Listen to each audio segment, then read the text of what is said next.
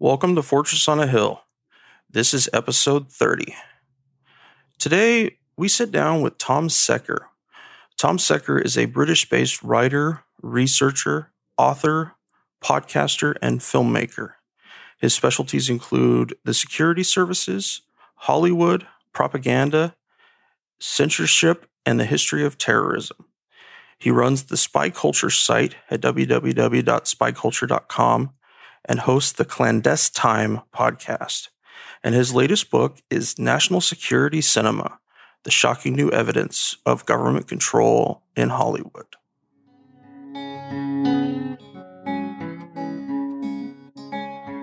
Rifle upon my shoulder and a rucksack on my back. Bullets, shells and shrapnel, and a hellhound on my track. When I made it to my home place, I found triumph of the will. Where once lay a shining city, stood a fortress on a hill.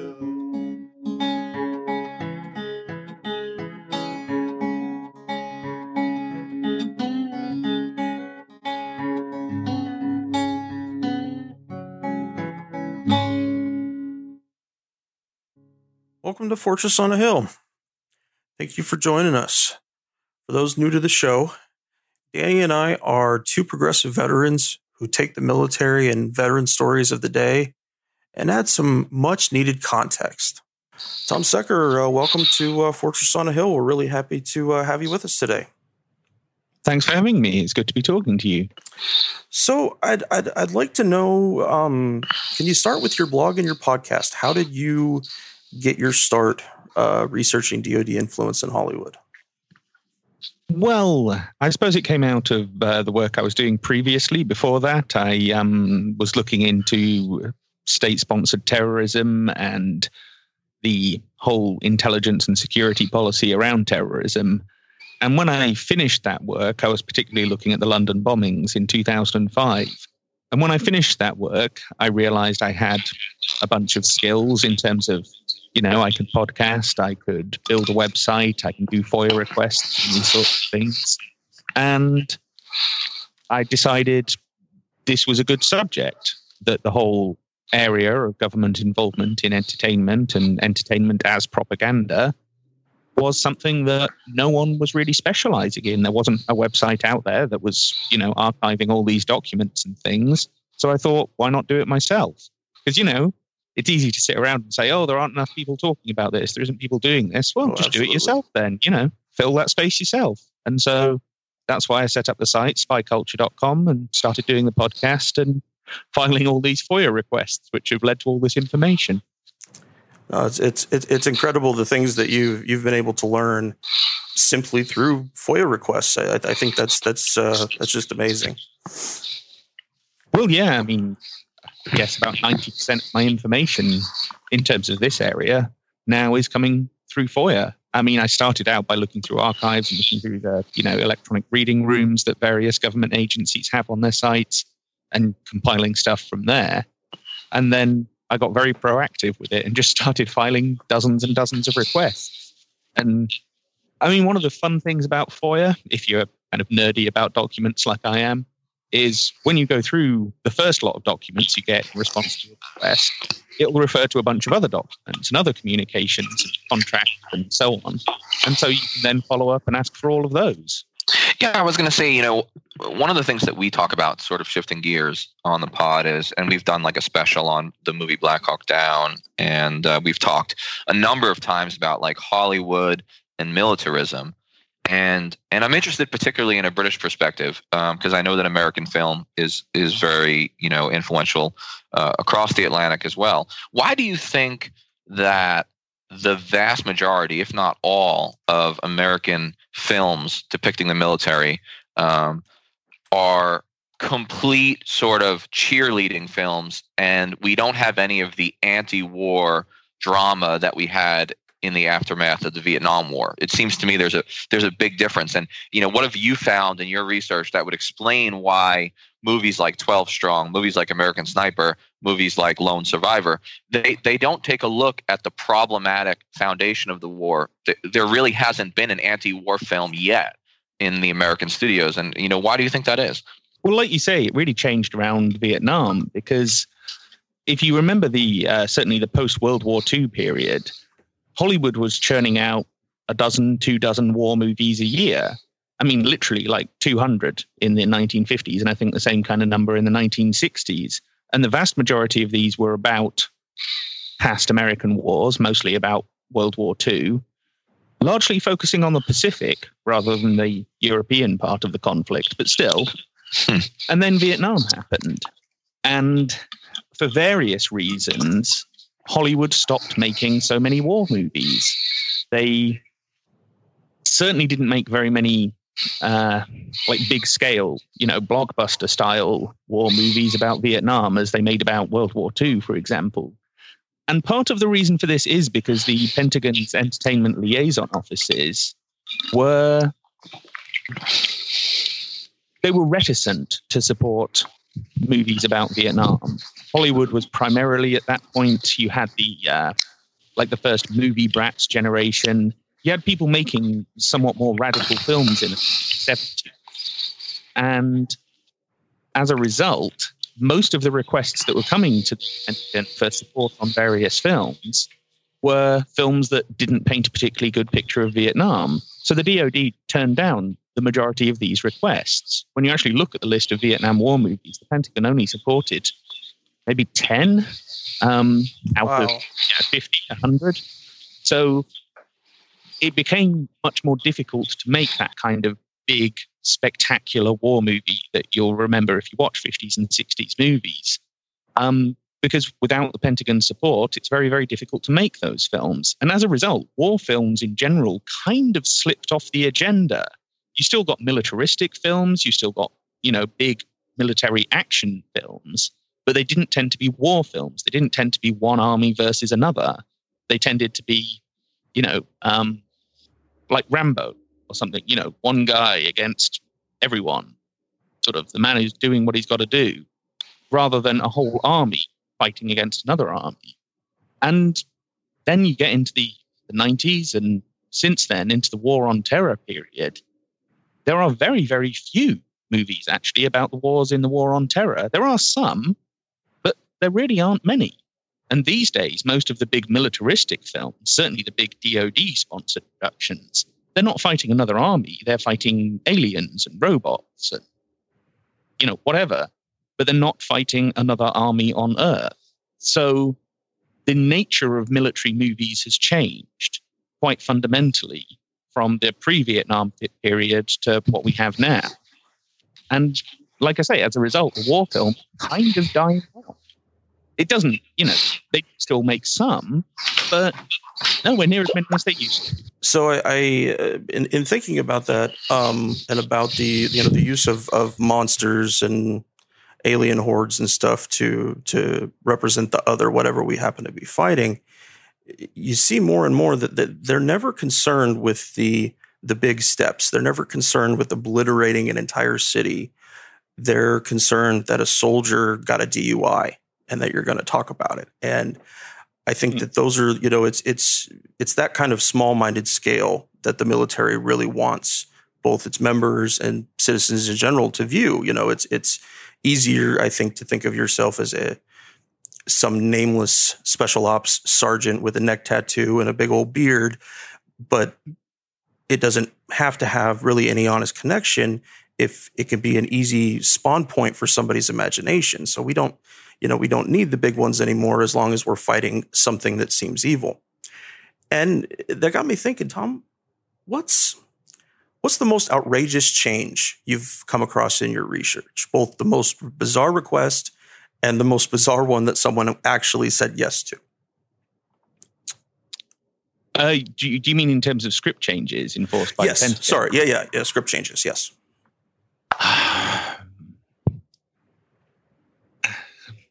That's a good question. The most bizarre one. I mean, honestly, actually, one of the most bizarre ones was a scene in I think it was a 1980 film called, I can't remember the title. It's about a Navy ship that goes into some kind of time warp and ends up going back to like 2 days before Pearl Harbor. And they have this big thing of, do we intervene in Pearl Harbor or not? Not a bad film. It's called The Final Countdown. That's what Final it's called. Countdown. Okay. And there is, I think there's a scene in that where there's some of the Navy officers are like playing golf on the deck. They're just knocking golf balls off into the ocean. And for some reason, they didn't want that in the film. They they thought this was, inappropriate behavior or some nonsense. And it's like, well, I'm sure that has actually happened millions of times on hundreds of ships. It must have done. Oh, God, yes. What an absurd thing. Wow. And there was another scene in the same film where one of the senior officers was walking down the corridor of the ship smoking a cigar. And he was saying, oh, no, he can't be smoking a cigar sort of indoors on the ship. Well, again, I'm sure that's happened countless times. And who do they think is going to be watching this thinking, oh, they're so unprofessional playing golf and smoking cigars? They're just, people are just going to see, oh, that probably actually humanizes these people, makes them seem like they're kind of normal. They're just guys on a ship. Whereas to the DOD, they're like, oh, no, this is in some way in contravention of our PR policy. It's just nonsense. I'd wonder if they'd have the same problem with like the swimming scene in Men of Honor when they all jump in the ocean when it's really, really hot outside. Do they not think that we don't screw around, that troops and stuff don't find the most absurd, weird things to do? Yeah, no, but that's awesome. That's a great one right there. Hitting golf shots. You recently did an episode on mental illness depictions in television and film for the military. And I found it really hilarious that in one of the memos that you got back, they asked, and this is referring to A Few Good Men, somebody actually asked, who are the few good men? Like this simpleton, this guy, whoever it was that was dealing with this, is like, he can't even for himself point it out because there's it's all become so nebulous to him. It's like you can't look at these guys that murdered this Marine. You can't look at them poorly or look at the other side that make it good. Yeah, sure. This was which is ironic because most people who watched A Few Good Men thought it was a great film, and actually that the military came off pretty well. Yes. And I think actually the military realized this on reflection when they watched the film afterwards. They kind of twigged, we dropped the ball on this one. We were reading a script and not understanding it. But they didn't like the Tom Cruise character. They thought he was a wise ass. They didn't want him to be. There's a line where he complains about having to wear the navy whites. I know they've now changed it to blues, but in those days they were navy whites. Yeah, and he didn't like them, and it was sort of. Well, I'm sure there are people in the Navy who aren't big on wearing the Navy whites. So what? That's not like some big problem, is it? Yeah, this is the smallest, simplest little thing. I mean, every military member has something they hate in that way, but we can't even say it out loud. It'll get added into the pile of military criticism. Well, apparently so. That's the way they felt about it. But and it's just an offhand remark. It's not exactly critical to the plot or anything. But they didn't realize that, the Tom Cruise character is heroic. He's intelligent. He is ultimately quite moral and disciplined. At one point in the film, he's sort of trying to abandon this case and he thinks, I don't want to do this. I don't want to deal with all of this. And he kind of gets talked around and he comes through and does the right thing. Well, surely that's a good character, a positive depiction of a military lawyer. Isn't that, in fact, exactly what you sort of want military lawyers to be, that they're ultimately driven by moral purpose? But yeah, the Pentagon, they didn't see it that way. So they denied them most of the assistance that they were asking for. That doesn't surprise me because when you look at so many of these films, it seems that the DOD doesn't want the characters humanized. It doesn't want the characters to be flawed. It doesn't want to look at nuance. It appears that the DOD really wants automatons who serve their country and always do the right thing. Only that's not realistic. I mean, every squad of soldiers is full of human fallible beings. And it appears to me that the DoD only wants to support films that spread their version of the message rather than anything that resembles truth. Well, sure. I mean, a few limited criticisms and a few sort of limited character flaws, maybe. But no, certainly nothing that's dramatic or genuinely humanizing, like you say. I think you made a very good point there, in fact, because another good example is on Godzilla, the 2014 version of Godzilla, because the central character in that is a Navy EOD tech. And in the original script, in the one that the Pentagon reviewed, he was a bit of a con artist, maybe, a bit of a liar. There was some kind of marital problem between him and his wife. And the Pentagon looked at all that and they said, oh, well, this is such a negative character. What are you getting out of this negative character? And the studio didn't really come back with anything. So they said, okay, change that, rip that out, rewrite this entire central character for this movie. And as a result, you just end up with this totally bland, uninteresting, undramatic character at the heart of this movie. And, audiences responded like that. Audiences, when they watched that film, they said, well, yeah, okay, Godzilla looks good and the film looked quite nice and it's quite spectacular, but the central character's just dull and unappealing and uninteresting. And so you think, well, on balance, wouldn't it have been better to have a character with a few flaws who was a bit more relatable and a bit more interesting? It would have actually made a better film and probably ultimately been a better portrayal for the military.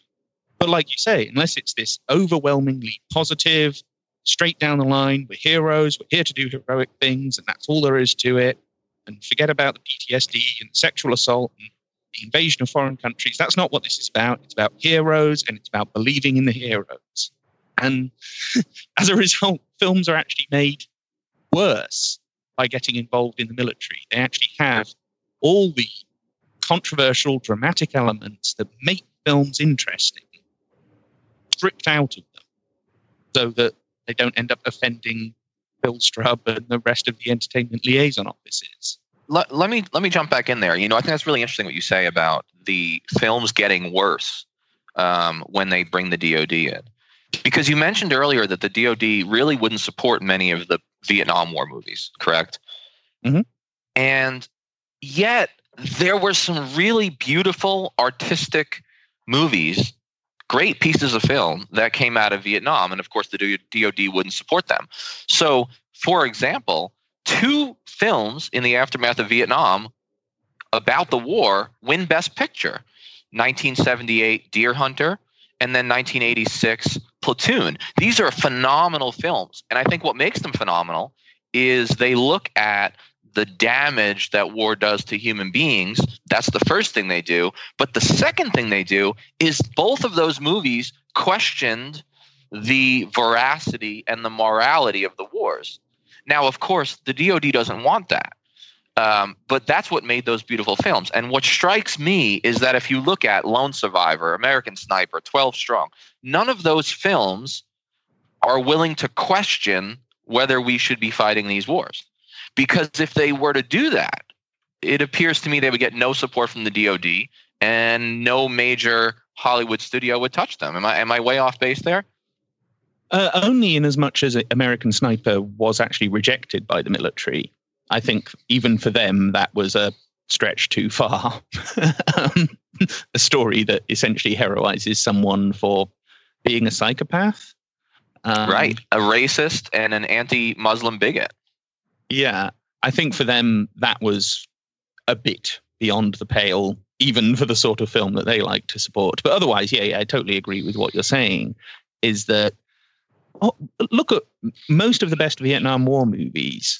The ones you mentioned, Full Metal Jacket, Apocalypse Now, all of these films were rejected by the Pentagon or never went to them for support in the first place because they knew they wouldn't get it. And that tells you something. It tells you that when filmmakers are free to make the film that they actually want to make, they make better films and they make more critical films and they make more philosophically engaged, inquiring, skeptical films, particularly when it comes to war or the security state or the military-industrial complex or the other elements of that. And this is one of the things we said in the book, in National Security Cinema, is that, okay, Hollywood benefits because they get access to stuff, they get access to vehicles no one's seen before, or filming locations no one's seen before. The Pentagon benefits because they get to rewrite these scripts and turn these pieces into PR and propaganda for themselves. So the only real losers are the audiences, because we end up with this conveyor belt of very similar, very tedious films with little imagination or controversy or skepticism or questions or anything that you can, latch onto and actually come out of that film and say, there's something to talk about here. I mean, when was the last time someone came out of the Transformers film saying, yeah, that was dead interesting. It made me think about this, or it made me question that. It made me wonder about this other thing. That's never happened. Yet everyone who's seen Full Metal Jacket comes away from it saying, yeah, that really provoked some thoughts, and that provoked some unusual feelings and some complex human emotions in me. And so, yeah, the losers are the audience, and the winners are the Pentagon and the Hollywood machine. And that, yeah, that's not something I'm very happy with. So it's disturbing. Did you see, just to jump in one more time, did you see the movie 12 Strong? I haven't seen it yet. I've read hundreds of pages of Army emails. Right. There were so many things that bother me about that film that I just feel the need to say for like our listeners and just understand, kind of get a sense of what you think of this, especially given that you have so much more research. But this was a film that had an opportunity to really look at the nuance that is inherent in any complex counterinsurgency. The Green Beret team, in the true story, it's based on a true story, they meet up with this warlord named General Dostum, who is now a estranged vice president of Afghanistan, amazingly enough. And there was this opportunity to look at the moral quandary of working with a warlord, because, of course, in real life, this is not depicted in the film, although it should have been. In real life, General Dostum is one of the most bloodthirsty warlords in Afghan history. He suffocates prisoners to death. He tortures Taliban prisoners. He commits mass murder. And there was an opportunity to dig into that and to sort of ask the question of when can you bend the rules in order to win a war? And instead, they made this into the most simplistic heroicism movie and avoided that moral question, which was the truth. So in the interest of entertainment, in the interest of making the Pentagon look good, they took the most interesting drama and the truth, and they sucked it right out of the film. Do you have any thoughts on that? And did you see anything about that in your pages of research? Well, I mean, certainly that follows a pattern of all of these films, to be honest, that the context in which the conflict is taking place, the why, isn't part of the equation. It just isn't a factor in the story. It's all about the how. It's all about they managed to ride horses on, bareback horse riding. How heroic and how cowboy-like. And doesn't this evoke that old feeling of America and all this kind of stuff? Rather than why were they there? Why were they doing this? Is it right, like you say, to be getting involved with a warlord in order to try and fight a counterinsurgency? No, those elements simply aren't allowed in the script. And actually, the Army emails, certainly the early ones, when the requests first came in for support, they make quite frequent mention of the fact that the CIA element of this story wasn't going to be in the script. And I do wonder, if it was, would they have approved it? Because the fact is, they were quite willing to approve this film. And they kept, making a point of, the CIA element won't be part of the story. And so you do kind of wonder if they'd approached them with a more politically true story and a more politically curious and skeptical story, would they have got approval? Probably not. Or at least it would have been one of those things that they asked them to remove. But yeah, I mean, Lone Survivor is a great example of this, a mission that went horribly, horribly wrong. But they never asked the question, should they have been there in the first place?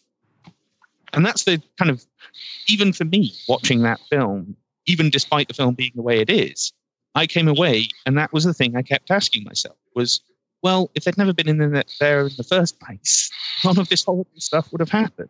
And maybe there's a lesson there. But it just isn't there for consideration. There is no, Lone Survivor is the perfect example because it's such a down-the-line, Pentagon-sponsored piece of utter propaganda. You'll notice the film starts at a military base. There's no build-up to this. There's no, like, you could have a montage of news clips of people talking about the war that will at least give you a sense of this is a piece of history. This is something that actually happened. There are reasons for this. There are consequences for this. None of that. It is simply the operation. It's just the how, the what happened. Nothing about why. Nothing about whether this is moral. And that's every film pretty much the DoD has sponsored for the last 30 or 40 years. Yeah, it's the deliberate subtraction or the deliberate, subtraction of all context from the film. And I think it damages the story and it substitutes platitude for truth. Oh, absolutely. Like I say, there are a few limited criticisms allowed and a few sort of limited moments of reflection.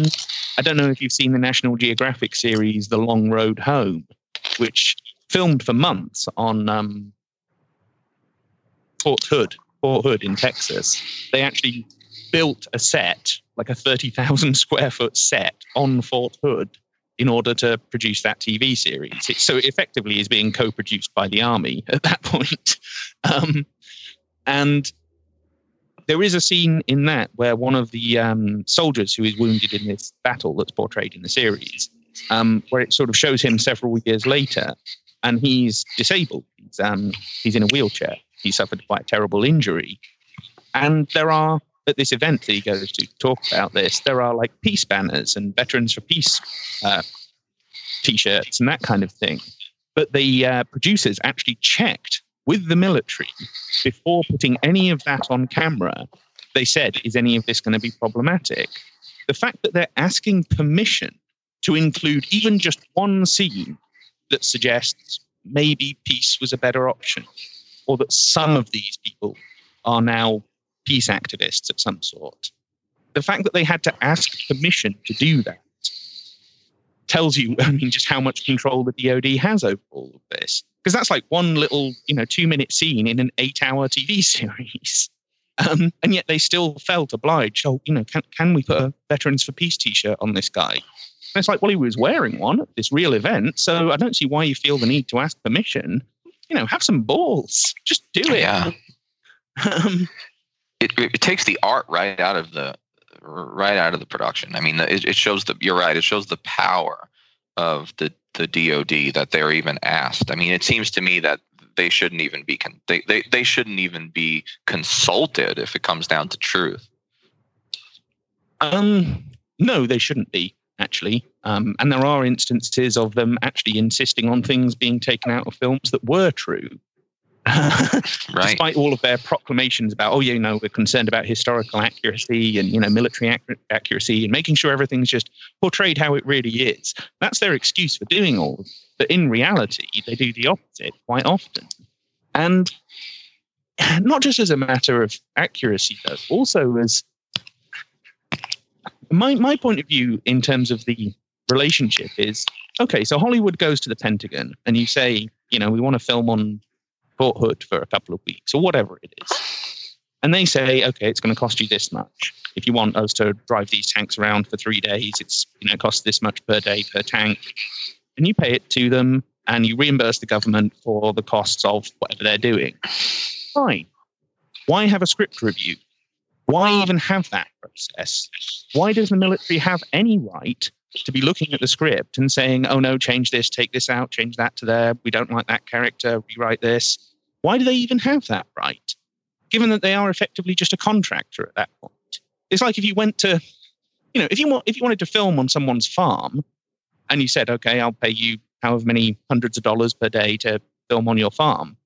and they turn around and say, oh no, I want to look at your script in case there's anything in there that I politically disagree with, you just say, screw it, I'm going to go and find another farm. But you can't do that with the military. You don't really have that option. So they've got you over a barrel. And that's, you know what I mean? It's just not how any other normal relationship would work in the private sector. It's only when you get involved in government and you're asking them for something. And even when you're forking over hundreds of thousands of dollars for all of this nonsense, they're still saying, no, we have to have absolute line-by-line veto control over your script. I don't see why. I don't see how that's legal. I don't see how that's fair. And I don't believe it should be happening. On a larger scale, it doesn't seem like it marries up with the First Amendment either. No, because it doesn't. You're interfering with movie creators' ability to express themselves in the way that they want to, and you're putting up substantial stuff in between them and getting there. So yeah, it's fucking horrifying. I'm really sick of it. Tom, I'd like to hear a bit about your book, National Security Cinema. Okay, well, this is something that came out of all of these FOIA requests, is that about maybe 4 years ago or so, I made contact, or somehow he made contact with me, whatever, with Matthew Walford, an academic who's written quite extensively on this issue, and on the related issue of Hollywood propaganda outside of the government-sponsored realm. And so, through discussions with him, we embarked on this research trip, virtually, whereby we'd bounce ideas off each other. Oh, let's see if we can get this document. Oh, we've read about that. Let's see if we can get that. And this helped, focus my FOIA research. And so when all of this stuff came back, and as we gradually put all the pieces together of what we'd actually got, we realized, there's more than enough for a new book here. There's more than enough here to kind of blow the lid off this entire subject. So we sat down and wrote a book. It didn't actually take all that long. We only spent, I suppose we spent about a year putting the actual book together. But it came out in June 2017. It's been all over the media, to be honest. We've actually been fairly lucky, fairly fortunate with the amount of press attention we've managed to get, which is quite, makes me quite happy. Yeah, and it is all about this. It is all about not just the DoD, but also FBI, CIA, NSA, how they've also done this, how they've also rewritten script content, how they've also manipulated entertainment media for propaganda purposes. And so it's a compilation of all of that kind of information and a look at the industry as a whole. And the middle of the book, the bulk, the center of the book, is a series of case studies of specific films. This is how it looked originally, and this is what you ended up watching. And it's kind of how the sausage is made, sort of process that we were trying to lay down in those sections. So yeah, it is the most broad and up-to-date book on this subject, which is what we tried to make it. It isn't comprehensive by any stretch of the imagination. We hold our hands up. The documentary record on this is pretty piecemeal, even with all the stuff we've been able to get. So we don't know what they did on the vast majority of products. We just know on the ones where we do have details, this isn't just about, accurate dialogue or someone will wear that uniform or who would actually be addressed in this situation. It's about political and social censorship. And that's, as you say, a violation of the First Amendment. Government is not allowed to benefit a film that says what it wants and deny that same benefit to a film that doesn't. That's what the First Amendment implies and even basically states as regard to this whole process. And yet all of these government agencies are in flagrant violation of that. Speaking of violating government agencies, I listened to your most recent episode where you and Matt were talking about the two differing sets of rules for the elite in a country and for the citizens of the country. And you guys were talking about the royal family and some stuff about Harry and William, and something Danny and I take great issue with is the American version, where people like Hillary Clinton or David Petraeus get away punishment-free, where Reality Winner or Thomas Drake, even Julian Assange, they all get the book thrown at them. And we recently had this happen where an Air Force squadron commander in Connecticut, I believe, flew a fighter jet to a conference in D.C. because he wanted to meet his mistress there, and D.C. was closed down because of a snowstorm. I laughed for a little bit, and then I just got really mad. He got to retire one grade down, and other than that, he wasn't officially punished at all, as far as I know. But what I'd like to know from you, Tom, is how would that play out for a British military officer? Does the British military give out the war state's equivalent of a golden parachute, or is that a lot more difficult over there? No, I think it's relatively similar. Possibly not quite as obvious and kind of gross, if you like, as it is in the US, but it's the same kind of story. I mean, I remember actually when Prince William, he borrowed an Air Force helicopter in order to fly across the country and land it outside his girlfriend's house, Kate Middleton, the one he's now married, in order basically just to show off. And it's like, okay, fine. If you were a helicopter pilot and you wanted to land your helicopter on your girlfriend's house in order to impress her, I get that. I get the impetus for it. But you shouldn't really be using... Firstly, you shouldn't be doing that with a military craft. No. And secondly, you shouldn't be doing that spending public money. And instead of this being like a disciplinary issue, it was all treated as like a boy's jape. Oh, look at what a grand old lad he is, kind of thing. Now, if that was an ordinary soldier, they'd probably get into a bit of trouble for it, at least. But I'm not sure it would be treated that seriously. It is the kind of thing that, once you're part of that club, and particularly if you're an officer, because if you're an officer, then you probably went to Sandhurst or somewhere, which means you're actually part of the social class, not just, a talented military person who made it through to officer.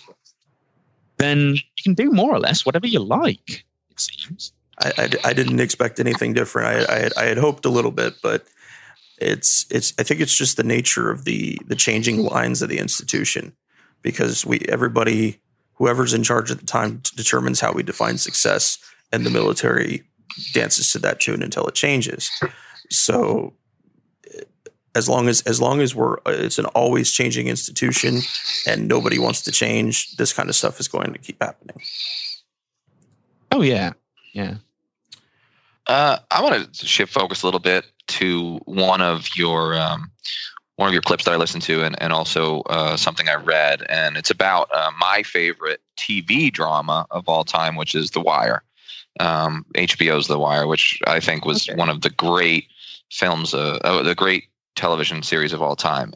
And you wrote in your season 3 review, which of course is the season where a rogue police commander named Bunny Colvin legalizes drugs essentially in a small part of West Baltimore as an experiment. And you wrote that in the review, you said, I look at season 3 of The Wire. In this season, the Barksdale storyline comes to a climax while the city hall politics are added. I examine the Amsterdam experiment where one police major decides to legalize drugs in certain parts of his districts, and whether the portrayal is realistic. I also explore the police CompStat system and why it makes it harder, not easier to solve crimes. And then this is what's most important, I think, and why an intelligence-based approach to counterinsurgency is always superior to a military approach. So as I read your, I thought, very astute observation there, it jumped out at me because when I watched The Wire, all the seasons, but especially season 3, I felt like the depiction of the Baltimore Police Department, the depiction of the bureaucracy of policing and the militarization of policing was incredibly similar to the army that I have served in for the last 18 years. Incredibly similar to my experience in Afghanistan. The way the police, policed West Baltimore was remarkably similar to the way that we policed or that we militarized East Baghdad when I was there. And I was hoping you could kind of give me a little insight into that show, especially that season, and what you learned about the intelligence-based approach to counterinsurgency versus the military approach. Well, sure. I mean, one of the things I love about the third season of The Wire is the whole thing is a series of insurgencies and counterinsurgencies. All of the power relationships they built up in the first two seasons are kind of threatened and thrown against one another. So you have things like McNulty in the Major Crimes Unit is essentially an insurgent. He's going off and doing his own thing. He's rebelling against command and so on. You have on the streets, you have the established power of the Barksdales being threatened by the new gang led by Marlowe. You have, in effect, the entire drugs industry being an insurgency against the police's occupation of the city. So, and when you listen to David Simon talking on the commentaries, he's quite clear about this. He's saying, this whole thing is kind of a parallel. It's kind of a metaphor for the war on terror as it's been fought so far. And this was in 2005, 2006. And I mean, to your point about counterinsurgency, it's that I've studied some of the history of this. I mean, obviously, there have been a lot of insurgencies and counterinsurgencies fought. But from what I've seen, a military approach where you simply try and crush the insurgency through superior force, through greater violence than they're able to project, has never worked. It has never been successful. It has never resulted in a peaceful, stable society. Whereas the only counterinsurgencies that have been at least somewhat effective in achieving the aim have been intelligence-led, have been based around, well, rather than we bomb this insurgent house or shoot it up, or whatever it is you do militarily, rather than do that, what we try and do is recruit them. Because if you can recruit them, you can get information. You can find out more about the insurgency that you're fighting, figure out who the leadership are. You can figure out whether that leadership is liable to, bribery or some other form of persuasion in order to stop fighting, or whether they're just going to fight to the death, and therefore probably your best bet is to actually target them and assassinate them. But just, sort of killing a random insurgent in the street is a terrible way to try and fight counterinsurgency, because you just end up with more recruits for the insurgency. Because whoever you kill, that person's going to have relatives, that person's going to have friends, and some of those are going to be on the fringes of the thing. And if someone they know dies, they're much more likely to join that insurgency, which means all you're really doing is, I suppose, in military terms, a pure violent approach to insurgency actually has a force multiplying effect for the insurgency, not for you. So, therefore, you end up just creating more enemies for yourself. Whereas, if you form an intelligence network, if you recruit informants, if you flip some of these people, if you go up the chain and find some of their leaders, manage to flip some of them, or at least negotiate with them on the basis of information that you gathered, you might have a chance. You might reach some kind of stability. You might. Now, ultimately, most counterinsurgencies are fought by established powers. So I'm not saying it's a great thing, but, for example, the Hut Rebellion in the Philippines was ultimately put down through an intelligence approach. Nonetheless, it's better than if they just bombed the Philippines. So, in those terms, when you're comparing a not great situation with a potentially much worse situation, the intelligence-led approach to the better of those two options. And yet it's hardly ever been pursued in war on terror. It's just, because they've got a hammer, everything looks like a nail. Right, which is why we're entering our 18th year of this war, the longest in American history, which is saying something because America has been at war for most of its history in some way or another. It's really interesting what you say. I've experienced this, so has Henry. I've experienced it in Iraq and Afghanistan. Henry's experienced it in Iraq twice.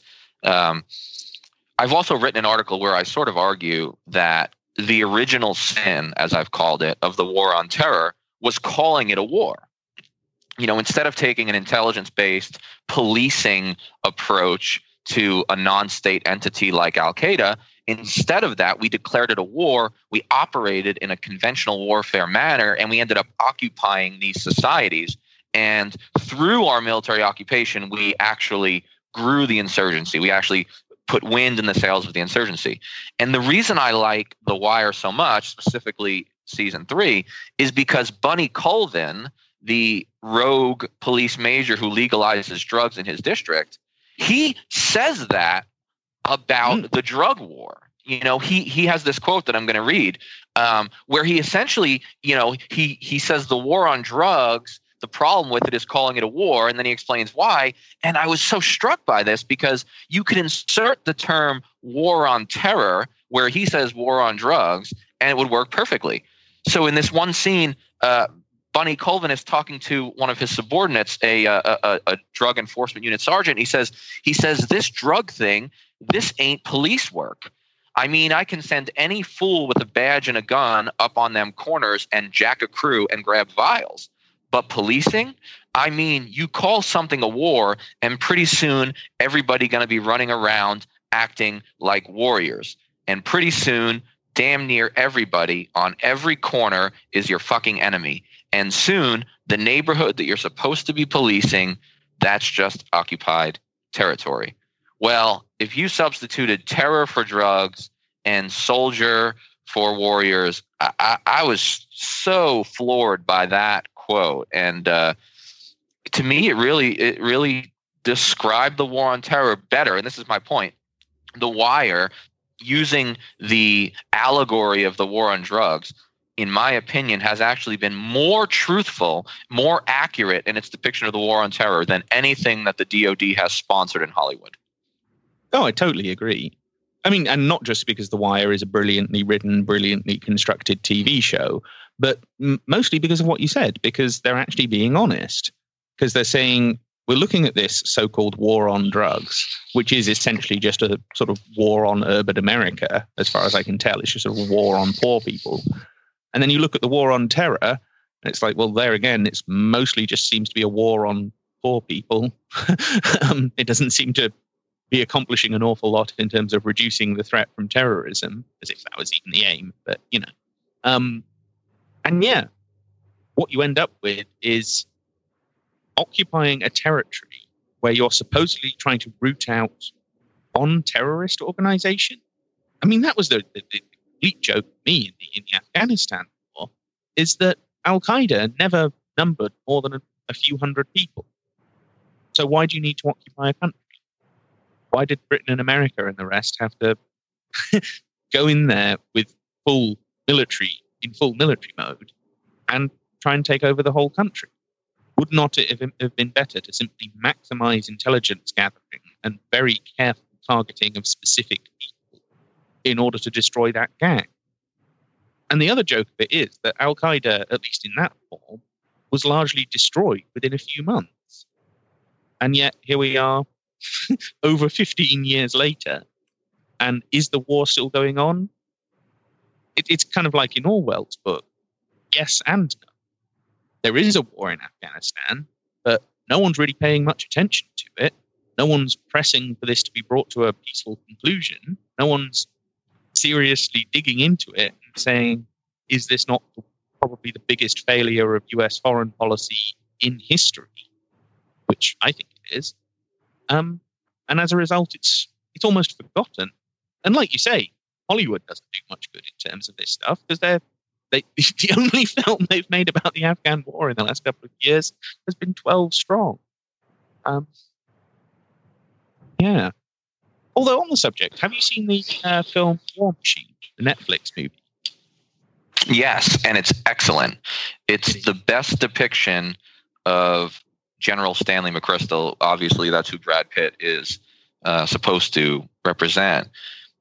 Absolutely brilliant depiction of the psychosis of these senior generals and their devotion to the idea of counterinsurgency, despite all evidence that it's not working. Well, I mean, that's an interesting example because it's a quite militarily realistic film. You know, there's a lot of military hardware and what have you in it, but none of that came from the DoD. It came from the military of the United Arab Emirates, who obviously didn't place the same kind of script restrictions on loaning their stuff as the DoD would have. And it gives you, it's just a great example of a film that was made outside of the studio system, nonetheless with some big stars, was militarily realistic, at least in terms of production value, but wasn't politically compromised as a result. So it can be done. Films like that can be made, and they can do well. A lot of people watch that film. Most people I know, when I ask them, they've seen it. So, yeah, it is possible to do it outside of the machine. It just doesn't happen anywhere near often enough. Did either of you guys see The Siege with Denzel Washington and Annette Bening? I have, and it's incredibly prescient and almost predicts the problems of the post 9/11 war on terror to such an extent that a conspiracy theorist would almost conclude that the director and screenwriter knew that 9/11 was in the works, because for a film made in 1998, it's incredibly astute. I mean, incredibly prescient. But I really admired it on its honesty and allowing Bruce Willis's character, when they had that big conference room meeting where they were talking about what are they going to do with all the bombings in New York City, and he makes it very clear to them what it means for his men to come to their city. He doesn't muck around with it at all. It's not 10,700 soldiers are going to be marching through New York City. It's not going to be confused for a VFW parade. There's no safety in that. No one can feel any safety in that. With law enforcement, it has, we want to use our elected representatives to change laws and make things better. But when it goes straight military again, yes, soldiers are trained to shoot and kill. That's it. They're not humanitarian aid workers. They know very, very little. It's just hammers hitting nails. Go ahead, Danny.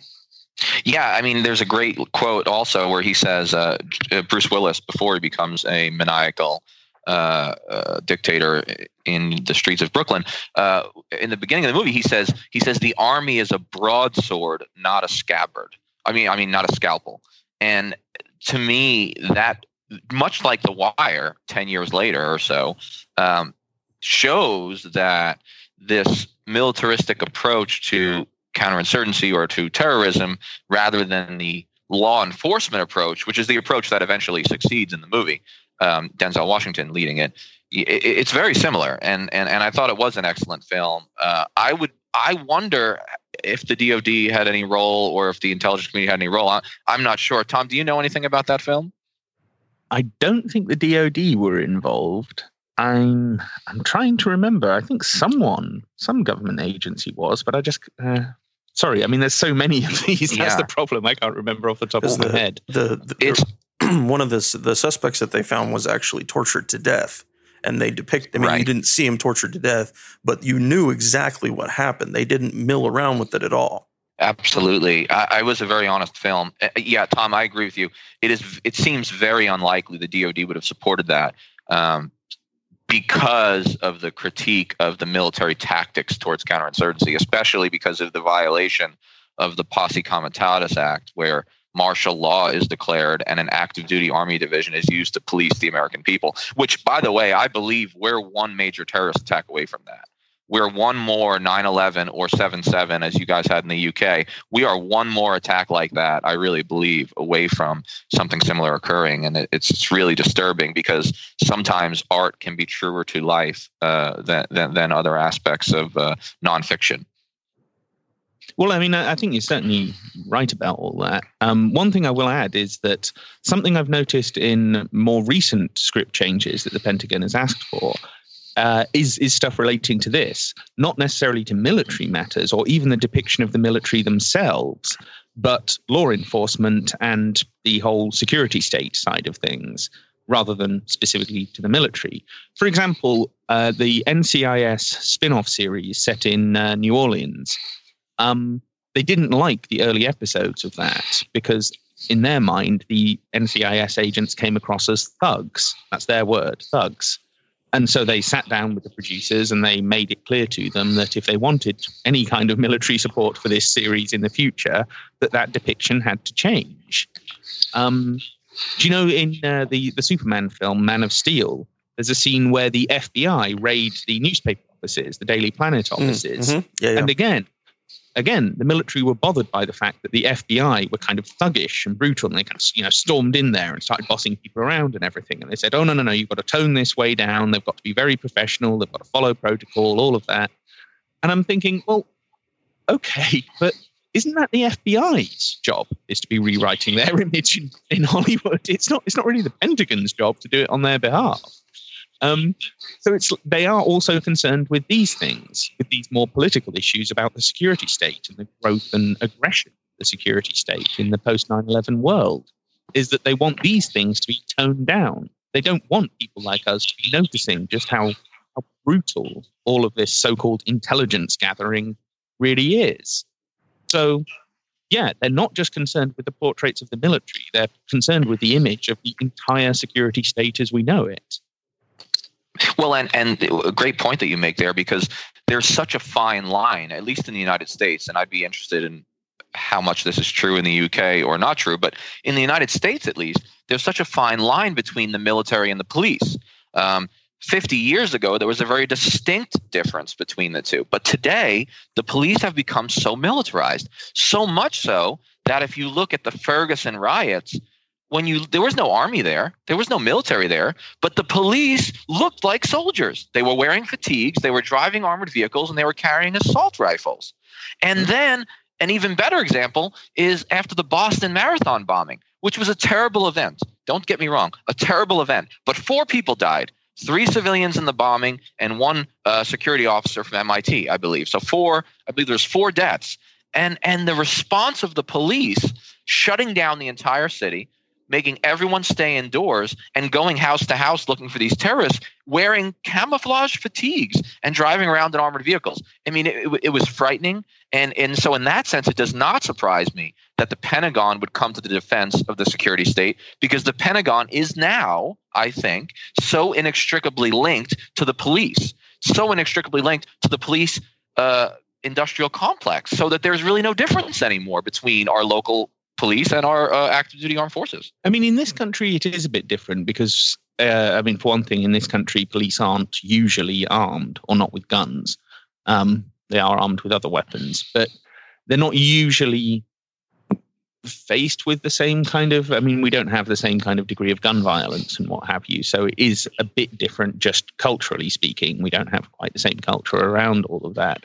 But nonetheless, I remember in the wake of the Manchester bombing last year, troops were deployed on the streets. Now, that was one bombing. Okay, a horrible bombing, stupid, pointless, disgusting act of terrorism. No question about that. Blowing up a pop concert. How low can you get, really? But what does putting troops on the street accomplish? How does it stop a bomber? Because a bomber could just be any person with a backpack, right? Could just be any person carrying a bag. Well, the military have got no idea whether that person's got a bomb in there or not. So putting them on the street doesn't actually, as far as I can tell, accomplish anything except help normalize this notion that our response to domestic crime, because that's what a terrorist attack is, it's a crime. It's not a threat to national security, it's a crime and should be dealt with as that. But no, by resorting to some kind of military response, it helps normalize the notion that this is a threat to national security and therefore warrants and demands some kind of militaristic response. And I'm thinking, no, it doesn't. It warrants a serious investigation and you try and find the perpetrators. Isn't that how you're supposed to respond to a crime? It's very, very disturbing. And I agree. There's just, as really my last point of the day, and I'm not sure that it even relates to your expertise, but I've worked with the British Army to some extent as an officer. I've gone through some practice exercises with British officers from your version of the Command and Staff College, so majors and captains.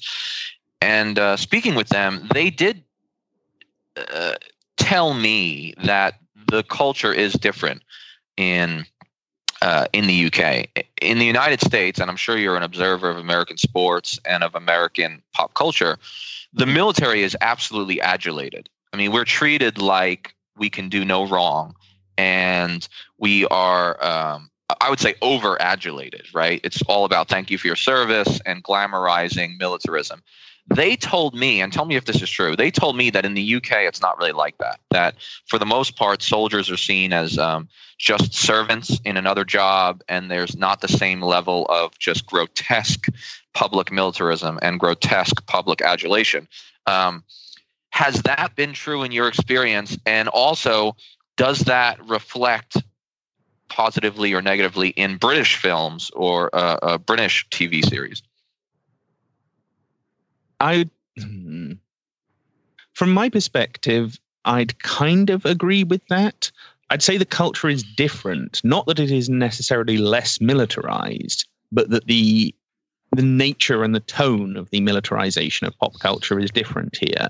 Whereas in the US, you'd get, I don't know, half a dozen fighter jets flying over an NFL stadium. You know, it's big, it's loud, it's very visual, it's very spectacular in that respect. Now, that does occasionally happen over here, but more often is that you will have like an honor guard of 20 or so military guys stood at the edge of the football field when the players are coming on. It's much more kind of respectful and understated. And that might actually just reflect a kind of cultural difference between pop culture in America, which is a bit bigger and brasher, and popular culture over here in Britain, which is a bit more kind of staid and understated. But nonetheless, it's still very militarized. There is still a military presence at a lot of major sporting events. There is still a military presence in our schools all the time. There is still a military presence at various kinds of public events. In fact, they even essentially rewrote and renamed and redefined Remembrance Day in this country to be a kind of military day. So it wasn't about remembering the fallen from past wars, which is, you know, that's something that's worth doing, worth being part of your culture, and just became a kind of generic PR day for the military. And so they're doing it in a more subtle way. They're doing it in a less noisy and less obvious way than Hollywood and the NFL and so on. But nonetheless, it is there. One of the quotes from a Forces Watch report on military recruitment and PR in schools, they quoted from the Army head of recruitment, I think he was, and he said that the way it works in this country is a small boy sees a parachute trooper at some kind of country fair or whatever when he's a kid, and it's exciting and interesting. And then slowly, drip, drip, drip, over the following years, we get through to him. And, you know, he becomes one of us. It's more done like that. Little subtle things. Relatively continuous, but nonetheless there. Whereas, like you say, in America, it's kind of just a bit more obvious. But as I say, culturally speaking, that is one of the differences between Western Europe and America. America does everything a bit bigger and louder and more obvious. Yep. If it's not bigger, it's not American. Yeah. Well, Tom, I really appreciate you coming on with us today. Will you tell me about what you're working on right now and where listeners can find your work? Okay. I mean, I suppose the thing that we're working on currently is we're trying to make some kind of documentary version of national security cinema. And there are several parties involved in, or at least interested in doing that. And so we're working with some academics and trying to develop funding and, you know, developing a script and some ideas for how the thing will actually be. I have no idea when that will be out, to be honest, because it's quite early stages, but there is a documentary version coming, I suppose is what I'm saying, that sooner or later it'll be finished and it'll be out and people can see it. Because that was always like the next logical step. The whole subject is so cinematic. Why not make a documentary about it, you know? Oh, absolutely. In terms of finding out more of my work, I mean, pretty much it's all on spyculture.com. I host a podcast there called Clandestine, where I get into lots of different aspects of this, legal aspects, financial aspects, the script censorship, the whole thing, really. And you can find all the documents I've obtained. I've posted pretty much all of them up there for free. So if reading documents is your thing, or if you just want to kind of have a flick through them just to see that I'm not making all this up, feel free to download them. But yeah, spyculture.com. That's the place to go. All right. Sounds good. That's great, Tom. Thanks so much for coming on. I really enjoyed this conversation. Yeah, thanks, Tom. Thanks for having me. I enjoyed it too. Yeah.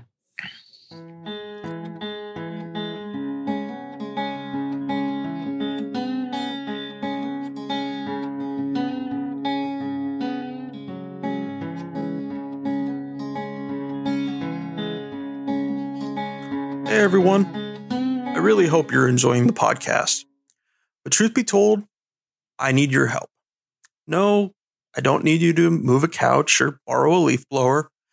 No, I need you to hit pause on your podcasting app right now and share this episode with somebody you know, somebody who you might think might be receptive to it. It could be a friend or relative who's considering joining the military, or a veteran you know who might be interested in hearing a little more truth in their news about military and veterans.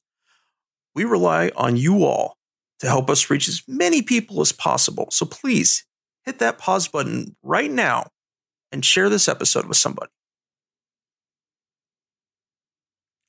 Sharing all done? Good? Okay, good deal. I know Uncle Al will cuss a lot listening to the episode, but he'll appreciate it when the cursing stops. Now I want to mention something about Patreon. We are always in the market for more Patreon supporters. So if you get the chance, please come out and support us. You can support us for as little as $1 a month. And what do you get for your dollar, you ask? Well, you get a 1-minute drop on any topic you choose once a month. Just email us your question or comment, and we'll give it the old Henry Danny breakdown on air. Guaranteed to have 60 seconds of our time. We may spend more on it. We prefer to do military and veteran topics, but whatever topic you think might be pertinent. And we may spend a whole bunch more time talking about it, depending on the topic. And for contributors, a bit north of $1 a month, we have some bonus episodes, some essays of mine, and a few other things as well. We're still in the process of building our rewards. So if you have any suggestions for Patreon rewards, please let me know. I'd like to take a moment here and thank by name our 4 honorary producers that are supporting us on a Patreon. And they are Matthew Ho, Will Arens, Gage Counts, and Fahim Shirazi. Anyone who contributes $10 or more on Patreon each month will be listed as an honorary producer. To everyone else who contributes on Patreon, thank you so much as well. Your response has been really wonderful.